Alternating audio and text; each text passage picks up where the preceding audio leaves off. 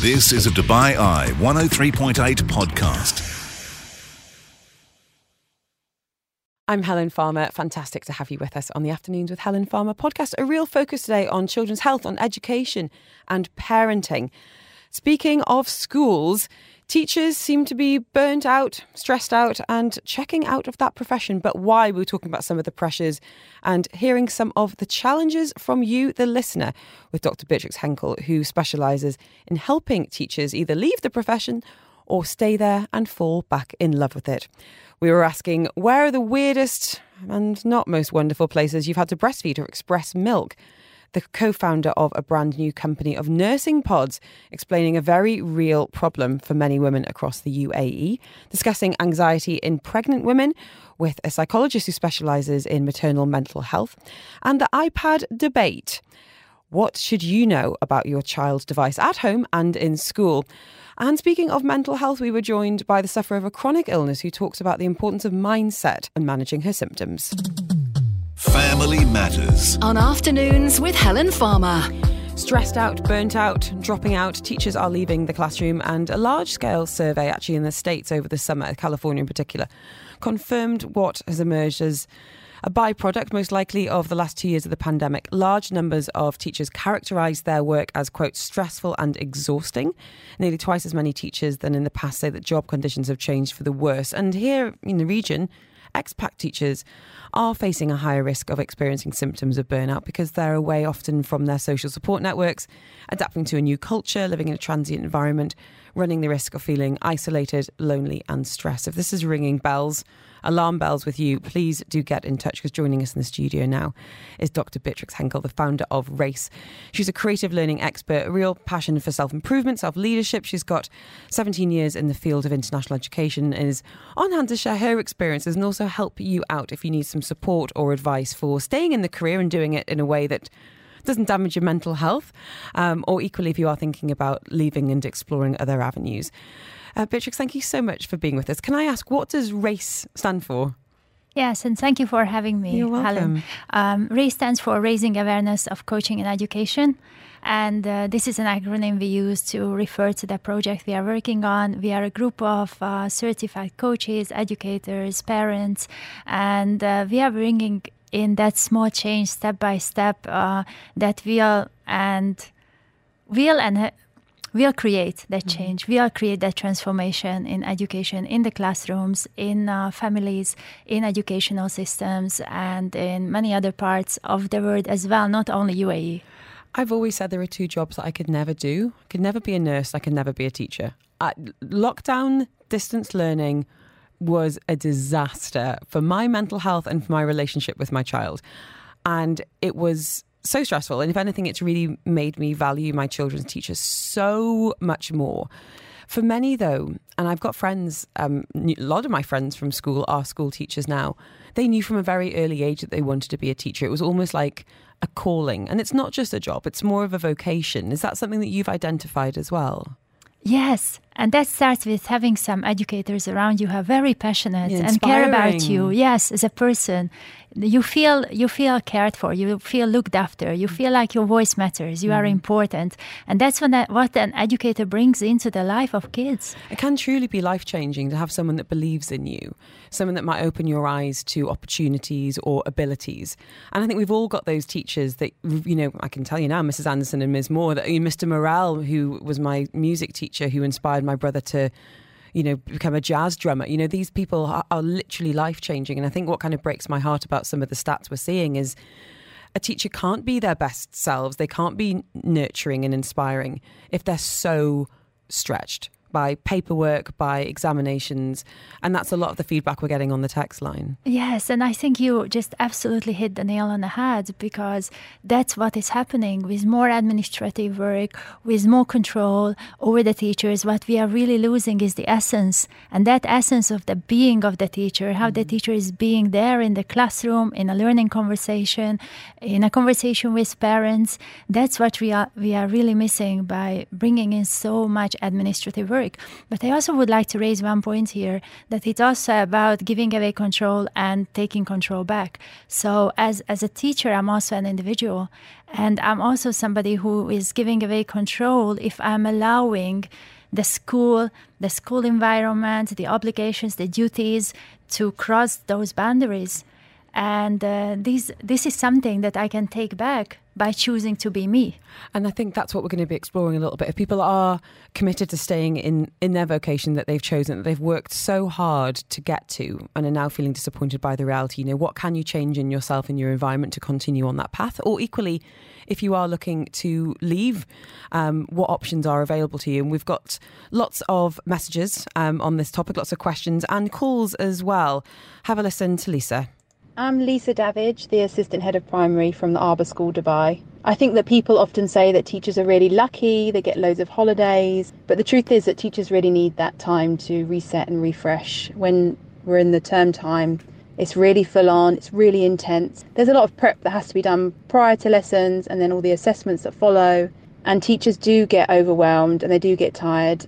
And to any teachers listening today on your half-term break, please try to switch off. You think you really, really deserve this break. Up next, we are going to be talking about some of the specific pressures on teachers. We've got in the studio with us this afternoon Dr. Beatrix Henkel, the founder of RACE. And on hand to take any questions as well. A message here, anonymous, and please don't feel like you need to put your name on if you'd rather not, saying, I'm a teacher in Dubai, and when I started I was so excited. But now at nearly 30, I'm physically and mentally worn out. We will have good days and bad days, but the pressure we're under is extreme. Now I want out. I'm looking for a completely different career. But what? Let's see what Beatrix has to say next. Family Matters. On Afternoons with Helen Farmer. Dr. Beatrix Henkel is with us, the founder of RACE. She's worked in international education for 17 years. And now RACE, they're connecting coaches with teachers, people looking for some more support or development in their career. And Beatrix, when it comes to some of the challenges you're hearing from teachers in the region and beyond, because it's not just the UAE you work with, what are some of the, I don't want to say complaints because that sounds so negative, I guess the challenges, the pressures that you're hearing? It's a very good question, and the most recent trend, what I noticed is that reducing the pay pay cuts is really common all over the world. It's linked to the economy, of course, but it's very drastic, because it was already not one of those high-paying jobs. And the second one is, together with this, they are increasing the workload, so you will have more to do, more work in the class, more work outside, extracurricular work that you have to do as a teacher, and less time for your own well-being, less time for your family, for your free time, to recharge for your own kids.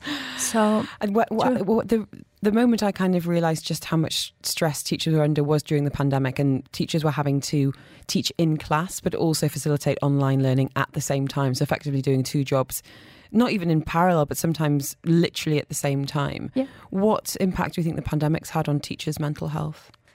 It was crazy. I think witnessing the transition overnight, that teachers had to go from some of them being less tech-savvy to absolutely handling it and managing it and becoming experts. That was a huge source of stress. But also another one was to manage those two environments, the virtual and the real environment, at the very same time, and prepare resources for both. And interacting with both, it's immense pressure. And parents. And parents as well. No, I've got a very comprehensive list of pressures that's been sent in on the text line saying where to start. Staff being pressured to work while signed off by the doctors. Children show an interest in something, so you need resources. Paperwork is so complicated, it's easy just to spend your own money. No cover teacher or supply means teachers use their fees to teach another class. Saying 45-minute corporate courses that need to be completed in our own time. Constant inspection pressure, and this is schools as well as the individuals. No offence, parents. Working like a dog and being paid peanuts. I've been working and teaching for 15 years of leadership experience, and salary is poor. Yeah. You don't look surprised by any of this. It's so common, but what we don't often talk about is okay, this is a fact. This is happening. It's real. What are we doing about it? What am I doing about it? And what sometimes can happen, not only in schools and not only with teachers, but individuals, is that we are not responding to it. We are not taking that control that I mentioned a few minutes ago back and saying, okay, this is what I'm experiencing. This is how I'm feeling. What am I going to do about this? Well, let's go to this message here, anonymous message. And if you are a teacher who wants to share their story, or indeed you've left the profession, by all means do reach out. We'd love to hear from you. No Name saying, I'm a teacher in Dubai, and when I started I was so excited about my career. At the age of nearly 30, I'm physically and mentally worn out. We all have good and bad days, but the pressure we're under is extreme. Now I want out and looking for a completely different career, but what? And I think this is a really interesting time, because it sounds like people are perhaps low confidence because they don't feel like they're performing well. They're burnt out and tired, which is not the best way to be thinking about, you know, what your talents are, what your transferable skills are. So what would you say to this listener, apart from wanting to send them a big hug and a big well done? Definitely. Let's send that. I would say that thanks to the pandemic, many of the teachers, and not only teachers, many of the individuals started rethinking, re-examining their situation and deciding if they want to stay there or if they want to leave and create something. Now, for those leaving or thinking of leaving, it's very important to think about values. What is important to me? And this is something what the millennials are amazing at, that they think of values, they think of their priorities, and then they find a career that they want to do. Mm-hmm. So it's time to learn from them. It's time to learn from the young generation and say, so what's my dream in life? Who I want to be in the future. And in terms of those transferable skills, what do you identify in teachers that could perhaps, and I'm not saying you should, name specific jobs that they could do, but to, I guess, help teachers identify what they could be doing because they're excellent at specific things. What have you seen in the past? You know what I've seen? Because at Race, we also work with those educators who left or those who are doing something part-time, some projects. And it's amazing to see the variety you can bring into your own life and to create something that you are enjoying. So that can be, if you look at the skills you have, it's just endless. So you have just listed a few minutes ago, Helen, the list that the sources of stress and where it's coming from. So if we start listing all those things that teachers are good at, we are not going to stop at 1,000. Oh, I love that. Teachers, we're giving you some recognition this afternoon, and up next we are going to be talking about dealing with your stress. Beatrix is fresh off a retreat for teachers. We're going to explain a little bit about what that involved and some of the issues that were coming to the fore. Family Matters on Afternoons with Helen Farmer. Talking education, specifically the pressure that teachers are finding themselves under, increasing pressure. Expat teachers in particular, as being in the region, are at higher risk of experiencing symptoms of burnout due to being away from their social support networks, adapting to a new culture, living in a transient environment, and running the risk of feeling isolated, lonely and stressed.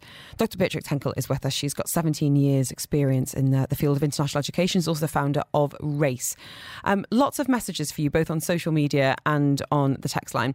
Jonathan saying, this may be controversial.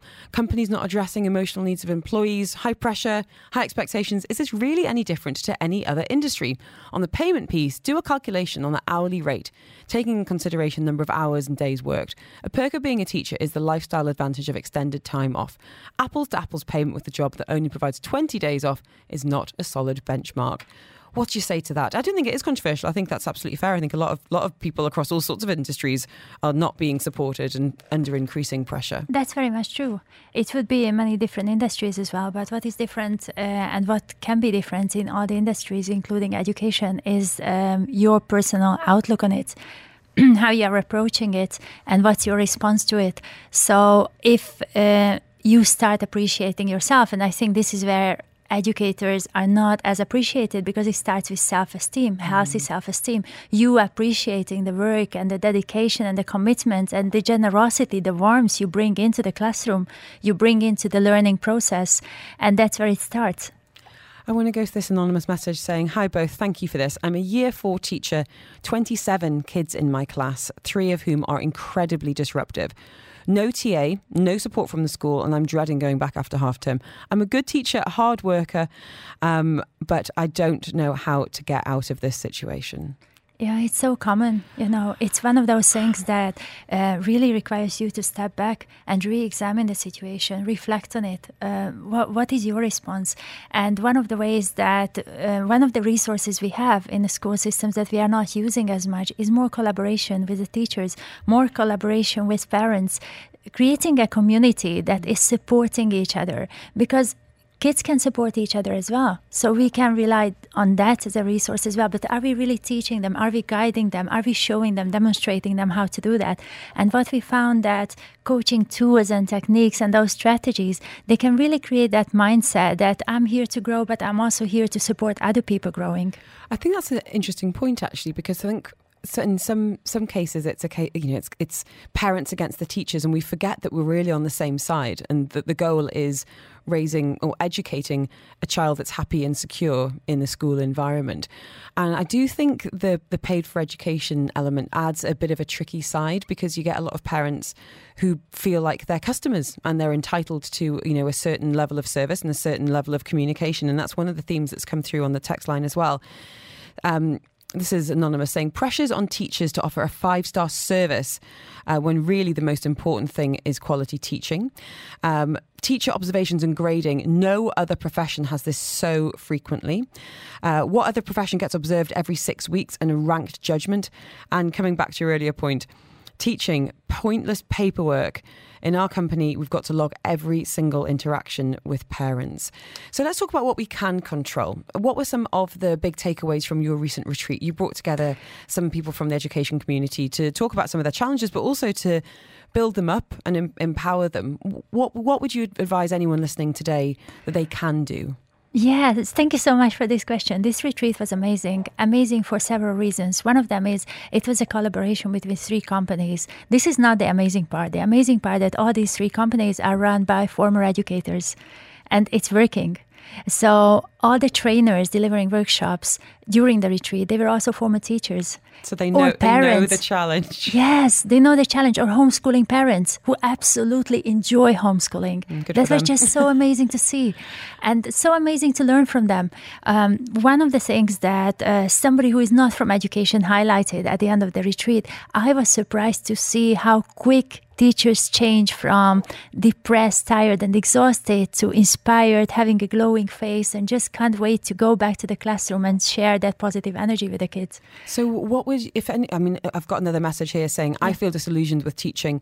Too much pressure these days, large class sizes. I've been teaching since 2013. I'm looking for a job with a private school back in the UK. Schools here say they're private, yet have more than 20 in a class. This is not private. We need more regulation on class sizes. This isn't something in our control, and this isn't in the control of a teacher listening today. So what can they be changing? You're talking there about self-care and prioritising. If someone's already incredibly stretched with the time they have, what can work, Beatrix? One of the things I liked about the retreat was during one of the workshops, one of the teachers delivering the workshop shared a very nice framework, what you can do in less than 5 minutes, anytime. Tell me now. Every day. And I would use this acronym to summarize it. It would be REWARD, because the acronym is really nice as well. And it would start with re-examine your situation, choose a perspective, choose a different perspective, because most likely you are stuck in the perspective you are in. So choose a different one and choose a couple of different ones and see which one resonates with you the most. And for E is just... words. Hang on. And let me share W and it comes back. So envision. I got it. Yeah. The envision was that just vision yourself. Who do you want to be? Who do you want to be as a human being? Who do you want to be as an educator? Create that dream life. See it. If you don't see it, you cannot create it. So see it first, envision it. And the W was for WUSA, which is the expression to take deep breaths when you are stressed. So do take that deep breath and do appreciate that you are breathing and you have that gift in your life every day. Use it. And A stands for appreciation. Start with gratitude. Practice gratitude. Every moment, appreciate that you are there. You are making a difference in many people's lives. You are able to be there and to give what you are giving and what you are providing to those around you. And the other R would be for reflect. Do build it into your daily practice to reflect. you don't always have to write and walk around with a journal. You can just stop for a moment and reflect and see what went wrong, what can you do better. And the D is amazing. It's the D-Day, which for me always the glorious day, the day when you are going to make it happen. So if you use this reward acronym, and I would like to say thank you to Tamara who put this together, you are going to make that change. You are going to bring that change. So instead of focusing on things that are not working and complaining, which is just bringing that negative energy to you, start giving yourself rewards. And here is the reward. I wanted to ask you about kind of zooming out then a little bit, increasing that job satisfaction. And as you say, a lot of that comes from within and falling back in love with what you're good at. You wouldn't be in that job if you weren't good at it. And I think we often forget we're our best selves, or we should be when we're at work. We're supposed to be doing what we're good at. But what do you think needs to change about making teaching a more attractive long-term career and reducing teacher turnover, which has an impact not only on the teacher but on students learning as well? If you could wave a magic wand and change education, not just in the UAE but internationally, for the betterment of both teachers and students, Beatrix, what would you do? I would probably start with that individual who understands and already is aware that a change is needed in that environment. And once you bring in that change, then things will change around you. But it requires a different perspective, a different outlook on the environment you are in. I could go on and on about systems and pointing outwards, but I really think that our focus should be who we are and focusing on what we can do and what is in our control, instead of blame and complain and many other things that is just pointing out, because those are systems, and systems are like individuals. They can be stuck as well. I think we're going to be facing a big old teacher shortage, looking at the UK, and actually a message here saying, unfortunately, teaching is a commercial entity. My wife has started teaching in Sharjah, 30 kids in a class. Good grief. Up to 5 classes a day, no support, and teachers leaving like flies. And I think I absolutely take on board what you're saying in terms of changing mindset. But I think, honestly, no job is worth your mental health to that extent. And if it is getting to the point where it's affecting you and, you're having intrusive thoughts and you dread work, and believe me, I've been there, and you hate a job. It's the worst feeling in the world. You just want your mum to write you a note and say, right, when do you think it's time to leave, and say, do you know what, this isn't for me? And maybe it's teaching in a different way, but going into that classroom is not serving me. Don't wait until you have that feeling, I don't want to go to work. Notice early on, be aware of those signs, early symptoms. When you are losing that enthusiasm, when you are losing that spark, it's time. Mm-hmm. It's time for you to think. You don't have to leave education. You can still stay in the field, but do it differently. Bring that passion back to your teaching. Bring that passion back to you and education. Or if you want to leave, you will use, as you mentioned, the transferable skills. And you have many, many of them if you are a teacher. So it's all about you. It's all available for you. It's just you doing something about it. For anyone that does want to contact you and be connected with some of the coaches who do exactly that, talk about career coaching, mindset, what's the best way of getting in touch with you and everyone at RACE? It's Coaching for Education. This is how you find us on the internet. This is our Instagram handle. And you will find many, many supportive coaches who are there to have a conversation and ready to offer support. And we have several events because we come from education. We have a huge, huge desire to give back to the teachers community. So we would love to hear from you. And you find us at Coaching for Education 4 with a number. And there is a retreat coming up in February for anyone that does want to get out of Dubai and kick back with some teachers who have probably been there, seen it, done it, and need a bit of support as well. Beatrix, thank you so much for your time. Thank you so much, Really, Helen. really do appreciate it. Family Matters on Afternoons with Helen Farmer. Now, research led, this is in the US, by a researcher, professor called Katie Kuzamanil at the University of Minnesota, found that in the US, less than half of breastfeeding mothers were able to find private places beside bathrooms to express milk at work. And 40% of respondents reported having access to both adequate accommodation and time for breastfeeding, were 2.3 times more likely to report exclusively breastfeeding their child in the first 6 months of infancy. Perihan Abuzaid is the co-founder CEO of Pericare, her colleague Sophie Smith, not with us this afternoon. And Perihan here to explain a little bit about the solution that they are offering. And I would love to hear from you women out there about what was offered to you if you decided to go back to work after having a baby and decided to continue breastfeeding. Perihan, are you ready to hear some of the messages I've had on this? I'm ready to be shocked. Do you know what the sad thing is? I don't think you are going to be shocked. So let me know on 4001. You can contact us on the ARN Play app. You can also give us a call. This is Sana. Hi, Helen. So I've had to express milk in very, very odd places. At work, I was given a spot in the storeroom. Right in the corner, they put a chair and they're like, oh, these are the boxes. You can keep your stuff on top of the boxes, and that's the chair you sit and express your milk. And then they made a wall of boxes as well. So when I hear the door knob opening, I have to quickly cover myself up because someone can just come in.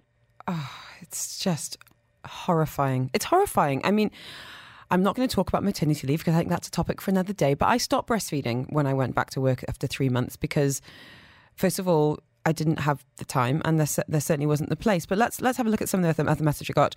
A cupboard with a window. As a teacher at an outstanding school in Dubai, I had 20 minutes in a storeroom. A room, every time I had to book it, so I sat in a cupboard. We had actually had a couple of positive ones. My current company has a dedicated nursing room with fridges, a maternity room to pump. We have a new mother's room at our organisation with ice boxes and refrigerators. This is the minority, though. This is the real minority. Storeroom, prayer rooms, a bathroom stall, a server room with a rickety chair. I said no and took over a meeting room. What have you been hearing since looking into this? Honestly, hearing this just gives me palpitations, Helen. It's sad because no mother should go through such an experience, and especially it's such the most natural thing, one of the most natural human acts. I've heard so many things. The storeroom is not the first time that I hear. Game rooms. I heard once hiding in a meeting room with the glass door, so just give your back to the door so nobody can see, as if people are not smart enough to know what's going on and people would not walk in. But it's mostly the toilets or the bathrooms that people sit on. I had to do that when I went back to work. I sat on toilets for months, pumping. It's the thing, you wouldn't choose to eat your lunch in a toilet, so why are you expecting to pump? And absolutely. Tell us then about how and why you identified this as being such a pain point for so many women.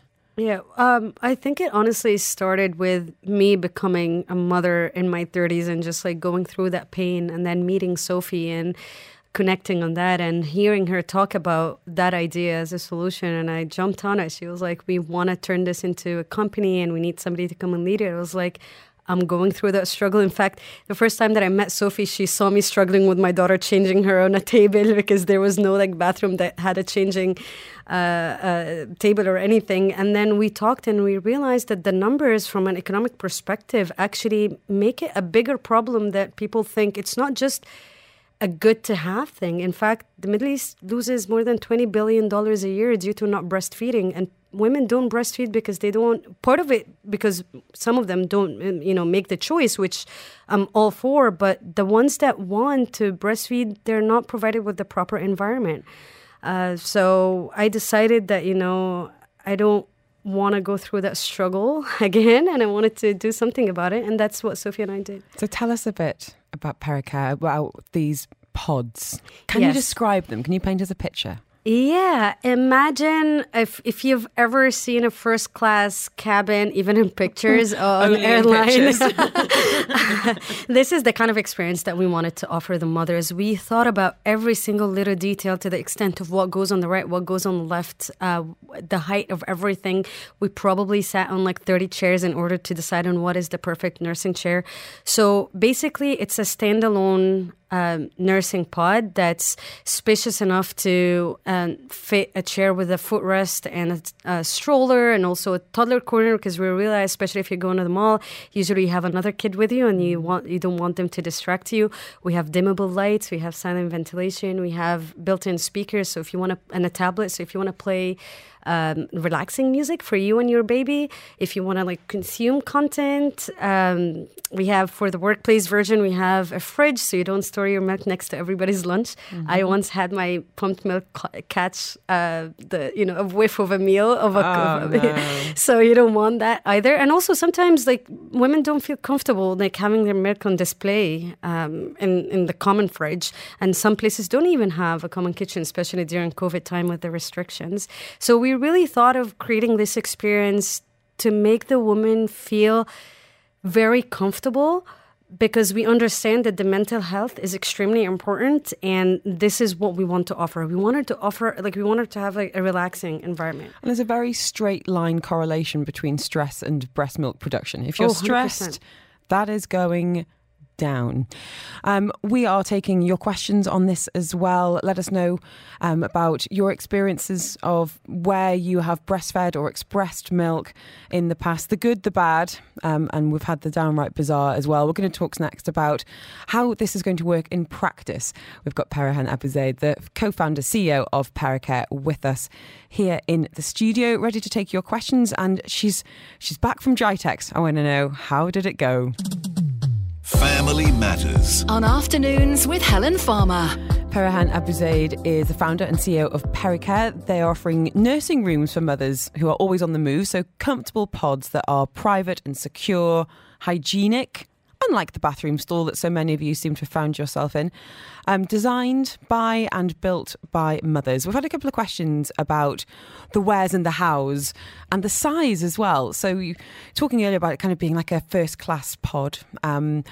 How big is it, and where do you see the application in kind of real life, in the way we move around the city? Yeah, so we actually offer two solutions. One of them is the pod, and that's ideal for workplaces as well as commercial places, public places like hospitals, malls, airports.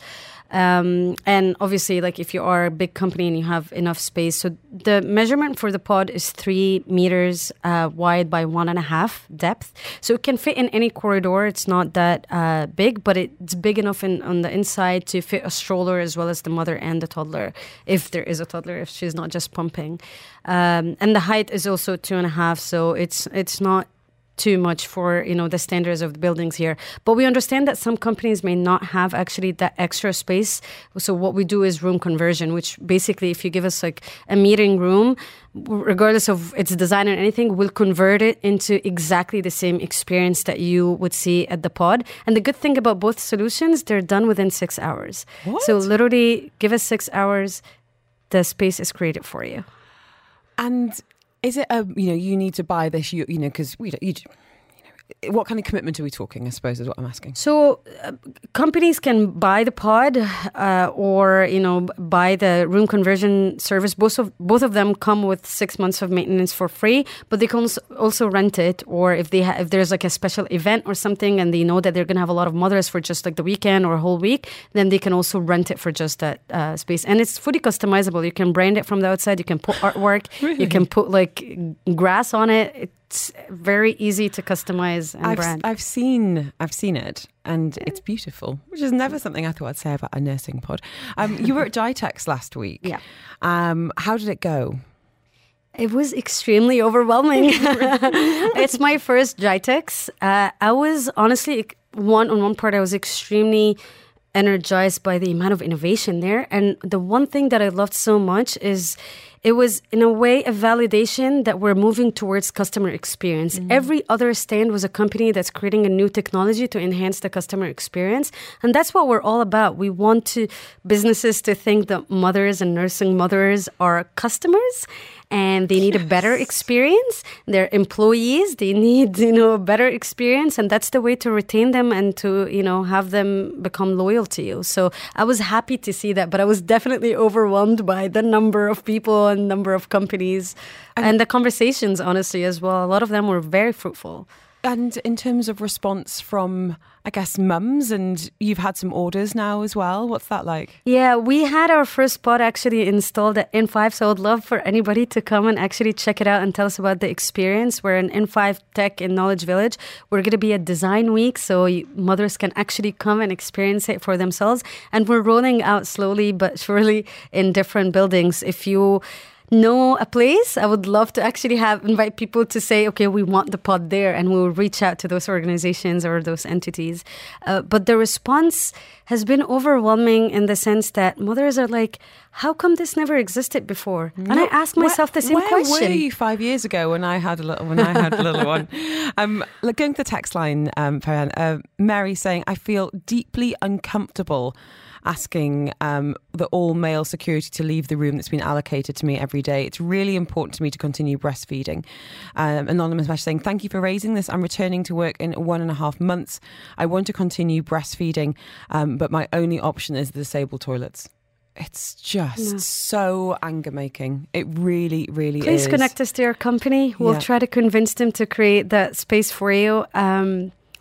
No woman should ever sit on a toilet to pump or feed. That's indignifying. It's not right. For any bosses out there, whether you are looking at, taking on a pod or not, just try and have these conversations internally. Make women feel supported and valued when they're coming back to work after what is often a really, really short amount of time, which is a conversation for another day, when they could be feeling vulnerable, like they're not doing a good job at home or at work, and really need your support. So please don't shy away from these conversations, because they really do need to be had. And for anyone that is looking to explore this, whether they're organising, as you say, a sporting event, a concert, they're looking to support women coming back into the workplace after having a baby, what's the best way of getting in touch with you?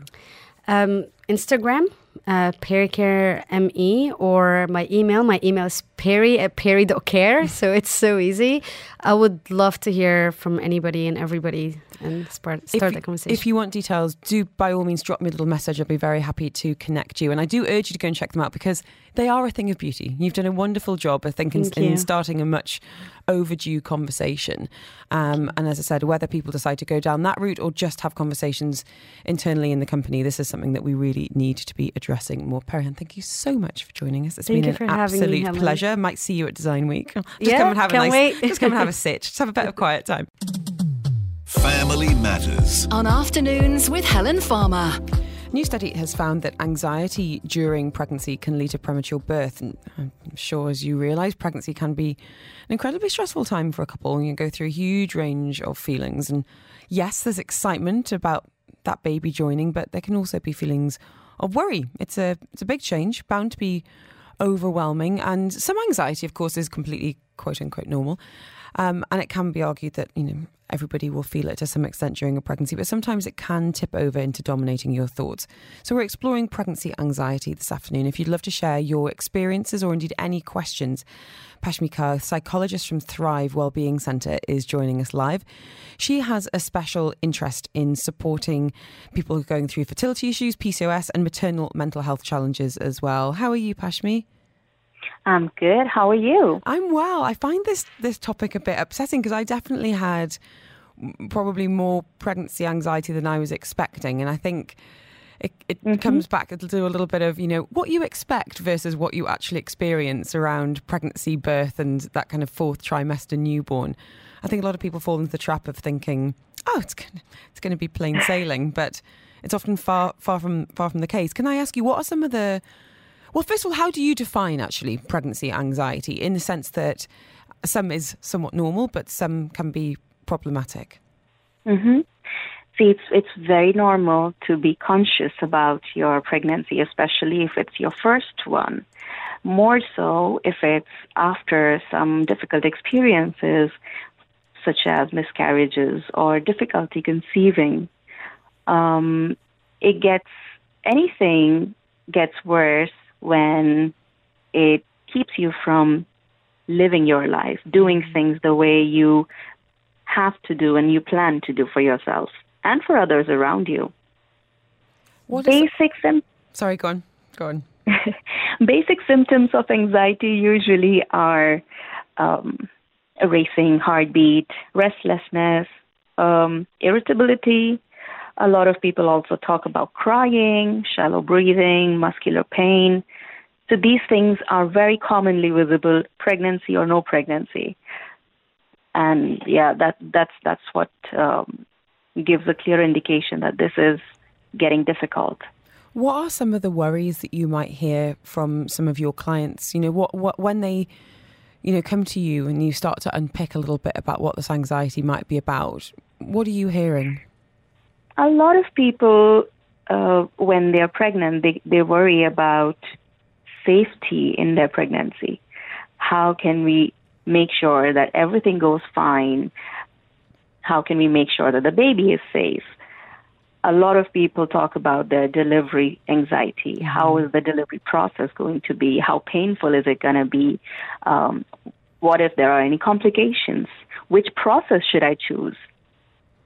There is also concern about after-birth childcare.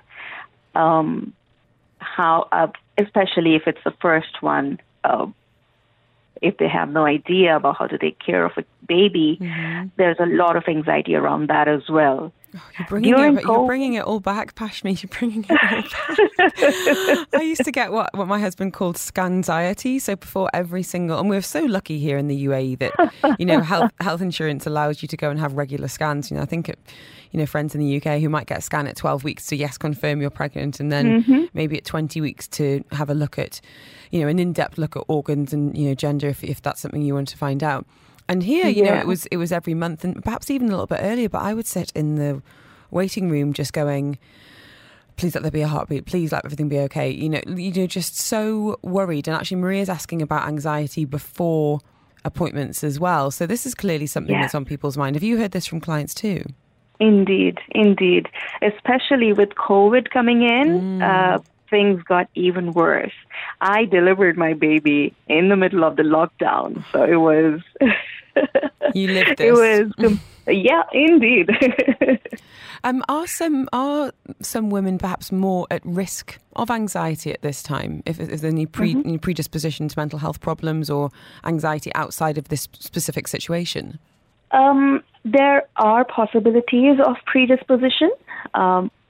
One of the most important, most impactful predisposition is any challenges in previous experiences in terms of conceiving or miscarriages. Once the person conceives after all those experiences, it's hard for them, and there is a very high possibility of anxiety coming into the picture. Also, if someone has experienced anxiety, general anxiety, health anxiety before, there is a possibility of it showing up during pregnancy. We have got a number of messages for you, Pashmi. We're going to keep you with us, both anonymous messages, and as I always say, if you want to get in touch and just share your story, or indeed you've got a query, a concern for any of our experts, please don't hesitate to reach out. And you can do that on 4001. You can use your ARN Play app or indeed the WhatsApp. No name asking when it comes to this message next, saying, my first pregnancy was amazing. I was naive and never thought anything other than about the baby coming after seeing those two lines. Unfortunately, experiences since have left me an anxious mess, and all I can think about all day is something going wrong.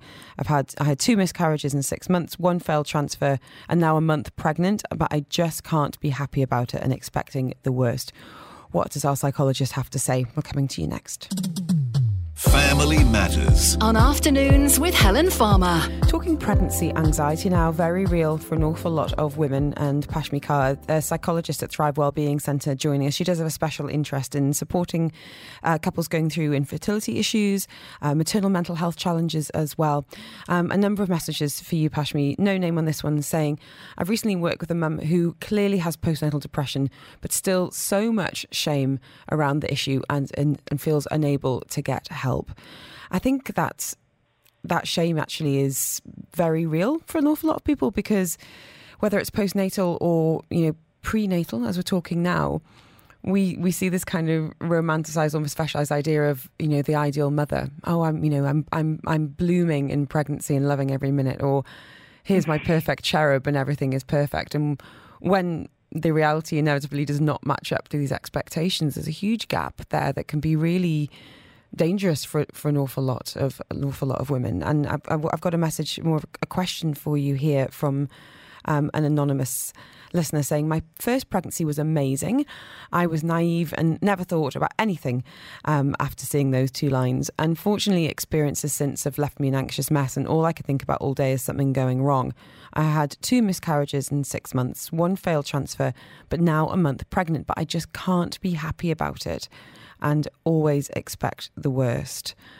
Oh, if I could hug you, I would. Pashmi, what would you say to this listener? This makes complete sense because of the miscarriages and a failed transfer. It increases the anxiety of something going wrong. It's completely understandable. What she can do is, in fact, we have a lot of resources, a lot of tools and techniques to use to take care of this anxiety. It's on Thrive social media. We have a lot of free tools and information on our website as well. I think therapy can also help. There are a lot of workbooks out there. So these things can be helpful. What about talking to somebody without fear of judgment? Because I think that shame is also, I feel guilty that I'm not happy about a pregnancy that's much longed for, or I'm embarrassed to admit this to my partner. Where do you think that kind of talk therapy can play a role?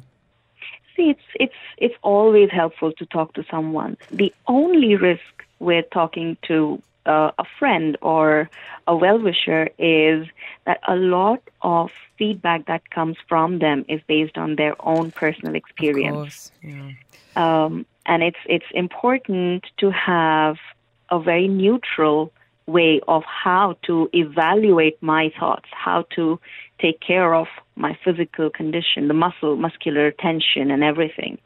That is the most crucial part to be able to deal with anxiety. Otherwise, it can lead to increased anxiety based on their experiences. And what tends to happen after the birth, Pashmi? What have you seen with clients? It depends. A lot of clients who can get some support after birth can deal with things. It gets easier if there is support. But if there is no support, if they have to struggle alone with, or if there is a complication after birth, things get very difficult. It can be traumatic. It can be, the anxiety shoots up. Mm-hmm. Mm-hmm. So it's subjective. Any advice for anyone, whether it's a partner looking to support their wife right now, or anyone who's feeling anxious about their pregnancy? What would be your kind of number one takeaway? For the partners or someone who is both, who is pregnant? Give me both. Okay. For both, actually, it's going to be the same. Usually, the pregnancy or the anxiety it comes through the thoughts and it impacts our body physically. So as long as they can have some exercise, they can relax their muscles in any way, that will help. And working on their thoughts, evaluating their thoughts, checking what's valid, what's real, and what's not will help. Mm-hmm. Now, if they can find someone who can help them with that, perfect. There are therapists out there they can reach out to. There are workbooks. So self-care is also a very important thing, because with anxiety, with any kind of mental health issue, self-care is the first thing that goes out the window. Once that comes back, a lot of calmness, a lot of sanity comes back in, a lot of control. You feel that you have control over situation. Pashmi, thank you so much for coming on and sharing just how normal this is, to have these worries. And I think and a worthy reminder that, as you say, when it starts to overtake your day-to-day life and the way you function, then it is absolutely the time to get some help. And you can be found at Thrive Wellbeing. For anyone that does want to take advantage of some of those resources you mentioned, what's the best way of accessing those? You can go on to the social media, look for Thrive Wellbeing Center. You can also go on our website, thrive.ae. www.thrive.ae. Pashmi, thank you so much. Really do appreciate it. And if you do want those links, I'd be very happy to send them over. Family Matters. On Afternoons with Helen Farmer. Talking devices now, and the United Nations Public Health Agency released its first guidelines a few years ago looking at screen time for kids under 5 years old, and it recommends that children under the age of 2 have no sedentary screen time, including video games, TV exposure, and those aged 2 to 4 have no more than an hour each day. But what about school-age kids? The pandemic taught us, well, a few things. Anything, it's that screens are going nowhere when it comes to education, and many schools here in the UAE actually trying to implement a one-to-one technology initiative. So it means each student is going to be equipped with an online learning device such as an iPad. So for some, this is hugely exciting. You know, students getting their own device at a young age, they can learn to be tech savvy, prepare them for college, independent learning, probably careers that we don't even know exist yet. So there are, of course, many advantages, but we also want to talk about some of the safety aspects that we need to be aware of. And joining us live in the studio is Valentina Tereda. She is the founder and an integrative architect. Found a fascinating idea and job here at Energy in Space. So all about your well-being through your environment. Valentina, for anyone who's not familiar with Energy in Space, like, how do you describe what you do? Well, what we do is simply we improve people's health by improving their environment, their built environment, because we are a product of our environment, and this is a science. It's not a myth. Mm-hmm. And this extends all the way from, you know, building and painting materials to what's in your home. And of course, you know, we're talking now about technology as well. And you had a bit of a shock. You've got a 6-year-old daughter and you were told she'd need to, you know, bring in and use an iPad every day at school. What was your reaction to that? Well, for me, first of all, I couldn't believe it, because we as parents, since our kids are born, we try to minimize the screen time for obvious reasons. Now, we don't need to be doctors to understand, you know, it's intuitive. Kids need to be in nature, play with their hands, with other children, socialize. And we try like our best to keep them out of the iPad. And I thought, okay, now what? What do we do? How do we then work with the school to make sure that, you know, they use it in a safe way? It's a bit of a mixed message for our kids as well, isn't it? You know, at home we're going, okay, you know, you can have half an hour of screen time, and then you've got a teacher and a person of authority going, actually, this is a positive thing. And that's the thing. I'm certainly not about demonizing technology or scaremongering, but I think your point is a really interesting one about balance, but also putting some things in place that we might not be aware of to kind of best protect ourselves as well in our sleep and our children, their mental health. What have some of your kind of findings been, like some really practical ways that we can change or adjust these devices to kind of help us a little bit more? Well, before we go into that, I would like just to touch on why we need to control the use of the iPads, because most people are not aware that iPads and many other technology, they emit what is called electromagnetic fields, which are invisible frequencies that are emitted by devices that have Wi-Fi, data, and Bluetooth. These type of frequencies have been classified as Class 2B carcinogenic by the World Health Organization. Class 2B means that they've been found to be carcinogenic on animals, but they don't have enough testing on humans as yet, because these amount of frequencies are pretty recent. Mm-hmm. So you need at least 20 years of exposure to be able to determine the health risk. They've done a lot of experiments on rats, which they've shown, brain damage in the cells of the brain of the rats. They found that our blood actually clots under the microscope for people that are exposed to electromagnetic fields. And these specific ones are called microwaves frequencies. Mm. And also microwaves, what they do, they penetrate our body, and especially for kids, because they're still developing and their brain is softer, they enter our body, they keep damaging our cells, and they break the cell's membrane, creating an imbalance of calcium. So they found also a connection between high exposure to microwave radiations to autism and ADHD. So there is a lot of research, and just to give some references for people to check, they can check the Environmental Health Trust, which is, this is in US. There is FIRE Medical for UK references, And there is the American Academy of Pediatrics in US, which also recommend very reduced exposure. Valentina, you've got a couple of gadgets in front of you, one of which is an iPad. What's the other one? What does it do? The other one is a electromagnetic fields meter that measure the microwaves frequencies emitted by devices. So I can demonstrate. Let's have a listen. Because these frequencies are invisible, we cannot see them, touch them, or hear them.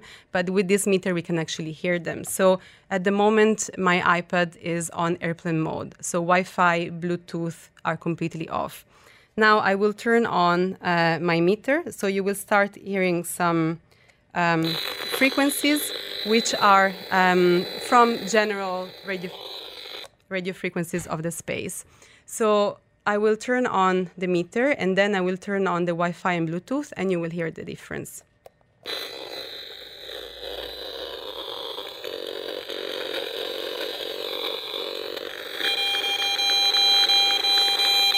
Wow. So I think that's enough to, Yeah, we won't subject anyone to any but how sudden was that as soon as you turned off the airplane mode? Yeah, as soon as you activate Bluetooth and Wi-Fi, what happens that the device tries to connect. So that's why even when we don't use iPads and we keep them in our homes charging on the couch next to the bed, they must be on airplane mode. Otherwise, they will keep emitting even when not in use. So this is very important. A message here from Jasmine saying, what about blue light emission? Yes, and that's another concern, especially in young children, because what happens is that with the blue light exposure, what it does, it damages the retina of the eyes while the eyes are developing. And also, because our bodies are built to regulate the sleeping with the sunlight, so at the moment we start using all these iPads during the day, our body gets confused because when the sunset is coming, we're still looking at the iPads exposed to blue light. It's a source of light that's confusing the brain. The circadian rhythm is upside down. So what happens is that that does is that it doesn't allow our body to release melatonin. And then what happens with kids, it's a lot of sleeping issues as well. So that's really affecting the sleep-wake cycle and the vision. So you're suggesting we don't use iPads when they're charging and when they're in the home. So, yes. I'm just trying to think about kind of how my kids use iPads. It's often for watching movies, So what about that? Download it first? Yes. So very practical solutions. Yeah, tell us. Because we need to learn how to live with technology in a safer way. So first is use tablets and iPads on airplane mode. So you download all the games that they play with, all the movies that they want to watch. And then once it's downloaded, you just switch everything off, Bluetooth and Wi-Fi, very important. So this is completely safe. It's just a device on a battery. And then, of course, do not use the iPad while charging because that's give out electric fields, which is another type of frequencies. And then also you can set up a time limit on the iPad for the kids. This is called downtime. So you can set a password and say, okay, between 4 p.m. until, I don't know, when they're back from school, 3 o'clock or 2 o'clock, they cannot use it. So they don't take it in the morning when they wake up and start with it. Mm-hmm. And they literally cannot do anything if you set up this. And also, you can keep it on night shift mode, reducing blue light exposure, which is a setting of the iPad. Other recommendations is, for example, you can buy a blue light filter to be placed on the iPad that protects the eyes, which is really, really helpful. And there are also some glasses for blue light for children, which is also an extra layer of protection. Blue light glasses, they should be, the orange, yellowish ones. These are the ones that really protect the most. They don't look pretty for adults, but I think kids will enjoy it. I think they will, especially if it means that we're, feeling a bit more comfortable in their iPad use if they put some specs on. Yeah. Thank you so much, because I think it is really important to understand what we can and can't control. I think schools are doing an amazing job in terms of integrating technology.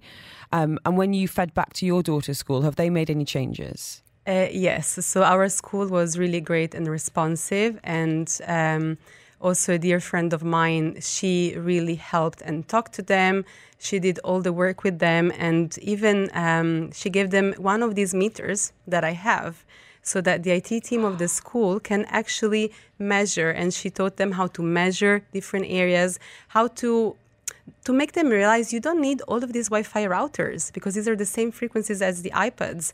So they're now looking into each areas and adjusting the Wi-Fi routers locations to be as far as possible for the children, remove what they don't need, and then also explain to all the teachers and the staff that the iPads should be on airplane mode when kids don't use them because they have them on their desk. Maybe they're doing something else. So they have to educate. It's just about habits. And like my daughter, she knows that, she knows airplane mode. Okay. She puts it off. So it's really building habits, and it's very possible and feasible and easy. Valentina, thank you so much. Really do appreciate your insights on this one. Let us know how you feel about iPads in schools, and equally if you are a school, what kind of provisions do you put in place? Valentina Tereda, founder, integrated architect at Energy and Space. Family Matters On Afternoons with Helen Farmer. We are increasingly aware of the impact our physical health has on our mental health and vice versa. But even more so when you're struggling with a chronic illness, even life-threatening illness. Javeria Malik is joining us now. She's got spinal muscular atrophy and joining us to share her journey, and as a life coach as well, how she helps other people in similar positions. I think, first of all, I just want to say thank you for coming to the studio. Can you tell us a little bit about some of the challenges you might have faced today, even joining us? Hello, Helen. I'm really excited to be here. Thank you. And regarding the condition, when I talk about spinal muscular atrophy, it is a life-threatening condition. And when someone says that they have spinal muscular atrophy, it's a world full of loss for them. Then for those who have unconscious mind. Well, I want to learn a little bit more about your condition and what you're living with. Can you explain a little bit about how it came to be? Were you born with this? Yes, I was born with this. And in my late 20s, I was diagnosed professionally by the doctors. Okay, so that's a long time. Exactly. And it's been now 5-6 years that I was diagnosed. Yeah, five years. And officially by the doctors before I get to know that I have some condition, because my hand was shaking a lot. I couldn't walk and I couldn't even hold a cup of water, and I couldn't even feed myself. The condition was getting very worse, and I cried a lot that there is something which is hindering me. There is something coming in terms of my career as well. As I started my business in Pakistan in 2011, and I couldn't work. It's about women accessories. And it was a challenge coming that I couldn't type. My pink finger couldn't lift up. And then I cried. My parents said that, okay, maybe, you're a chubby kid, because that's what I was listening from school, that you are a chubby kid and you're a lazy kid. And that became presumably the stories you were telling yourself. Exactly, definitely. That was my belief that, because of this condition, I'm never going to find anyone. And I will remain like this. My condition is going to get worse. It is a progressive condition. It is a genetic medical condition. And it's a muscular and nerves both. So what does life look like now in terms of what you can and can't do? You're living independently here in Dubai, which I think is amazing. But in terms of the limitations that are very real rather than kind of put upon you by others, tell us a little bit about your day-to-day life. I won't say that it was really easy for me to accept, but I remember in 2019, I fell down in my toilet in Dubai here, and I was living independently alone. Nobody knew that I was just taking a shower, and half of my body was in the tub and half was outside. And it was me. And I said, of course, I cannot get up on my own. So what I need to do, there was a towel, luckily, on my side. And I just grabbed the towel, and my hand's grip is not that much strong. Still, I tried to push, lift my shoulders a little bit up, drag. And it was literally, I was crying that, why me? It took 30 minutes to come out of the toilet, and I was dragging myself and coming out, and I cried that, why me, God, why me? Do I always have to suffer in terms of my career, my relationship, and my health? Everything, is on stake. And then I remember my dad saying that you need to remember everything, that there is some reason behind it, and just be grateful no matter you fall down. And from that day, you know, I started being grateful. So that was a real flip of the switch. Yeah, exactly. It sounds like you were kind of fighting the diagnosis or fighting the perception of it for a long time. Do you feel like you're more accepting of it now? The thing I really like about this is that I was fighting before. I was trying to defeat this condition, but now I'm friends with it. That, okay, you are here. I know you are my worst enemy, but I won't let you win. Mm-hmm. So this condition is a progressive condition, but there are some treatments which can slow down the progression. It's like you have to do strength training exercises. A lot of people don't know. I have been training the physiotherapists in UK for this spinal muscular atrophy, that how they need to treat people who have this SMA. Tell us a little bit about those limiting beliefs that you were told growing up, maybe you were telling yourself, and how are you changing that narrative? Well, I have seen that as well. When you have this kind of condition, making friends is horrible. People don't want to be your friends because they cannot enjoy with you. And then I start buying friends. That, okay, let's go somewhere, I'll treat you. And I knew that those weren't my real friends. And that was my belief, that I will never find true friends because I have to buy friends and nobody will be my friend. And then I remember my teachers telling me that I am the laziest kid in the school. And because I don't understand things easy way. It's not that because I'm dumb from mine. It's because I have some different strategies to understand. Mm-hmm. If you will be more clear, more technical, I can understand, but not the simple things. Mm-hmm. And this I got to know 2 years back, that I cannot understand the easy way. If you will explain me in detail, then I will get to know. You do it your way. Yeah. And now it sounds like you've got the confidence to speak up and say, this is how I need things. Yeah, alhamdulillah. And the thing over here, what I have faced in Dubai, like when I go to the awards ceremony or to the events for the networking, I called them before and I said that, are there any stairs? Yeah, there are stairs. Only 2 stairs. But 2 stairs I need to climb, right? Mm-hmm. So how do I climb? It's only 2 stairs, ma'am. Okay, can you just climb Burj Khalifa while standing on the floor? So that's also, that's just the one step. Mm-hmm. Tell us a little bit about the coaching that you do, because you do a lot of work with people who might have also some life-limiting illnesses or conditions. How do you help them with their mindset? I always believe in being conscious. Even while I'm speaking, I have to be very conscious, because our subconscious mind has been, diagnosed like in the way it's, in our genes, it is like that. All the traumas and everything is coming in our genes. So when I am dealing with my clients, first of all, they say that, I have a condition. Are you sure that with the exercise, we will get fine? You need to see. For me, it's in November 10th, it's going to be 10 years in my gym, 10 years of training. And I'm really excited. I worked for it. Mm-hmm. Are you ready to work for it? If you are, of course, because you have to be very conscious in choosing your words. Okay, I have the condition, but I'm not. Why do we have to categorize this? That I have seen people who are really happy when someone called them that you are disabled. I'm not disabled. And I don't want anyone to, classify me as a disabled. Why do I need to? And especially I have an invisible medical condition. Mm-hmm. So I remember going to different parks and resorts over here. I cannot walk. They said that, do you have POD? I said, I didn't know that I need to have that people of determination, and I don't like this word. Why do I need to have that card? That is my right. And then I said, do I need to show a demo? And then he was like, I said, a pregnant woman passed by, and I said that just because she has a tummy, you let her go. When I am telling, because you cannot see, do you want me to show you the demo? I will fall down and you will, lift me up. Mm-hmm. And then he was like, okay, I'm sorry, then you can go. So it's really challenging in terms of airports, going to an event, thinking about even taking clients is challenging. That sometimes your body doesn't have strength. Are you in pain at all? Sorry? Are you in pain at all? It is a pain, but that's what I'm telling my mind, that there is no pain. It sounds like you've come on an incredible journey of acceptance with yourself and I guess the wider world as well, trying to challenge some of their perceptions. And it sounds like you're doing it because I'm sure for a long time you were told you probably could never live independently. Exactly. You know, I believed that this is a progressive condition and I will be like this forever. There are some changes in my body, negative and positive both, but I have to focus on positive. To be conscious, I believe you need to change the attitude towards accepting your pain. What are your hopes for the future? My future is going to be the best.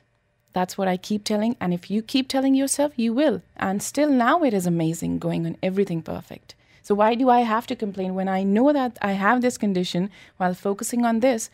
Why cannot I focus on the things which I can control? You're amazing.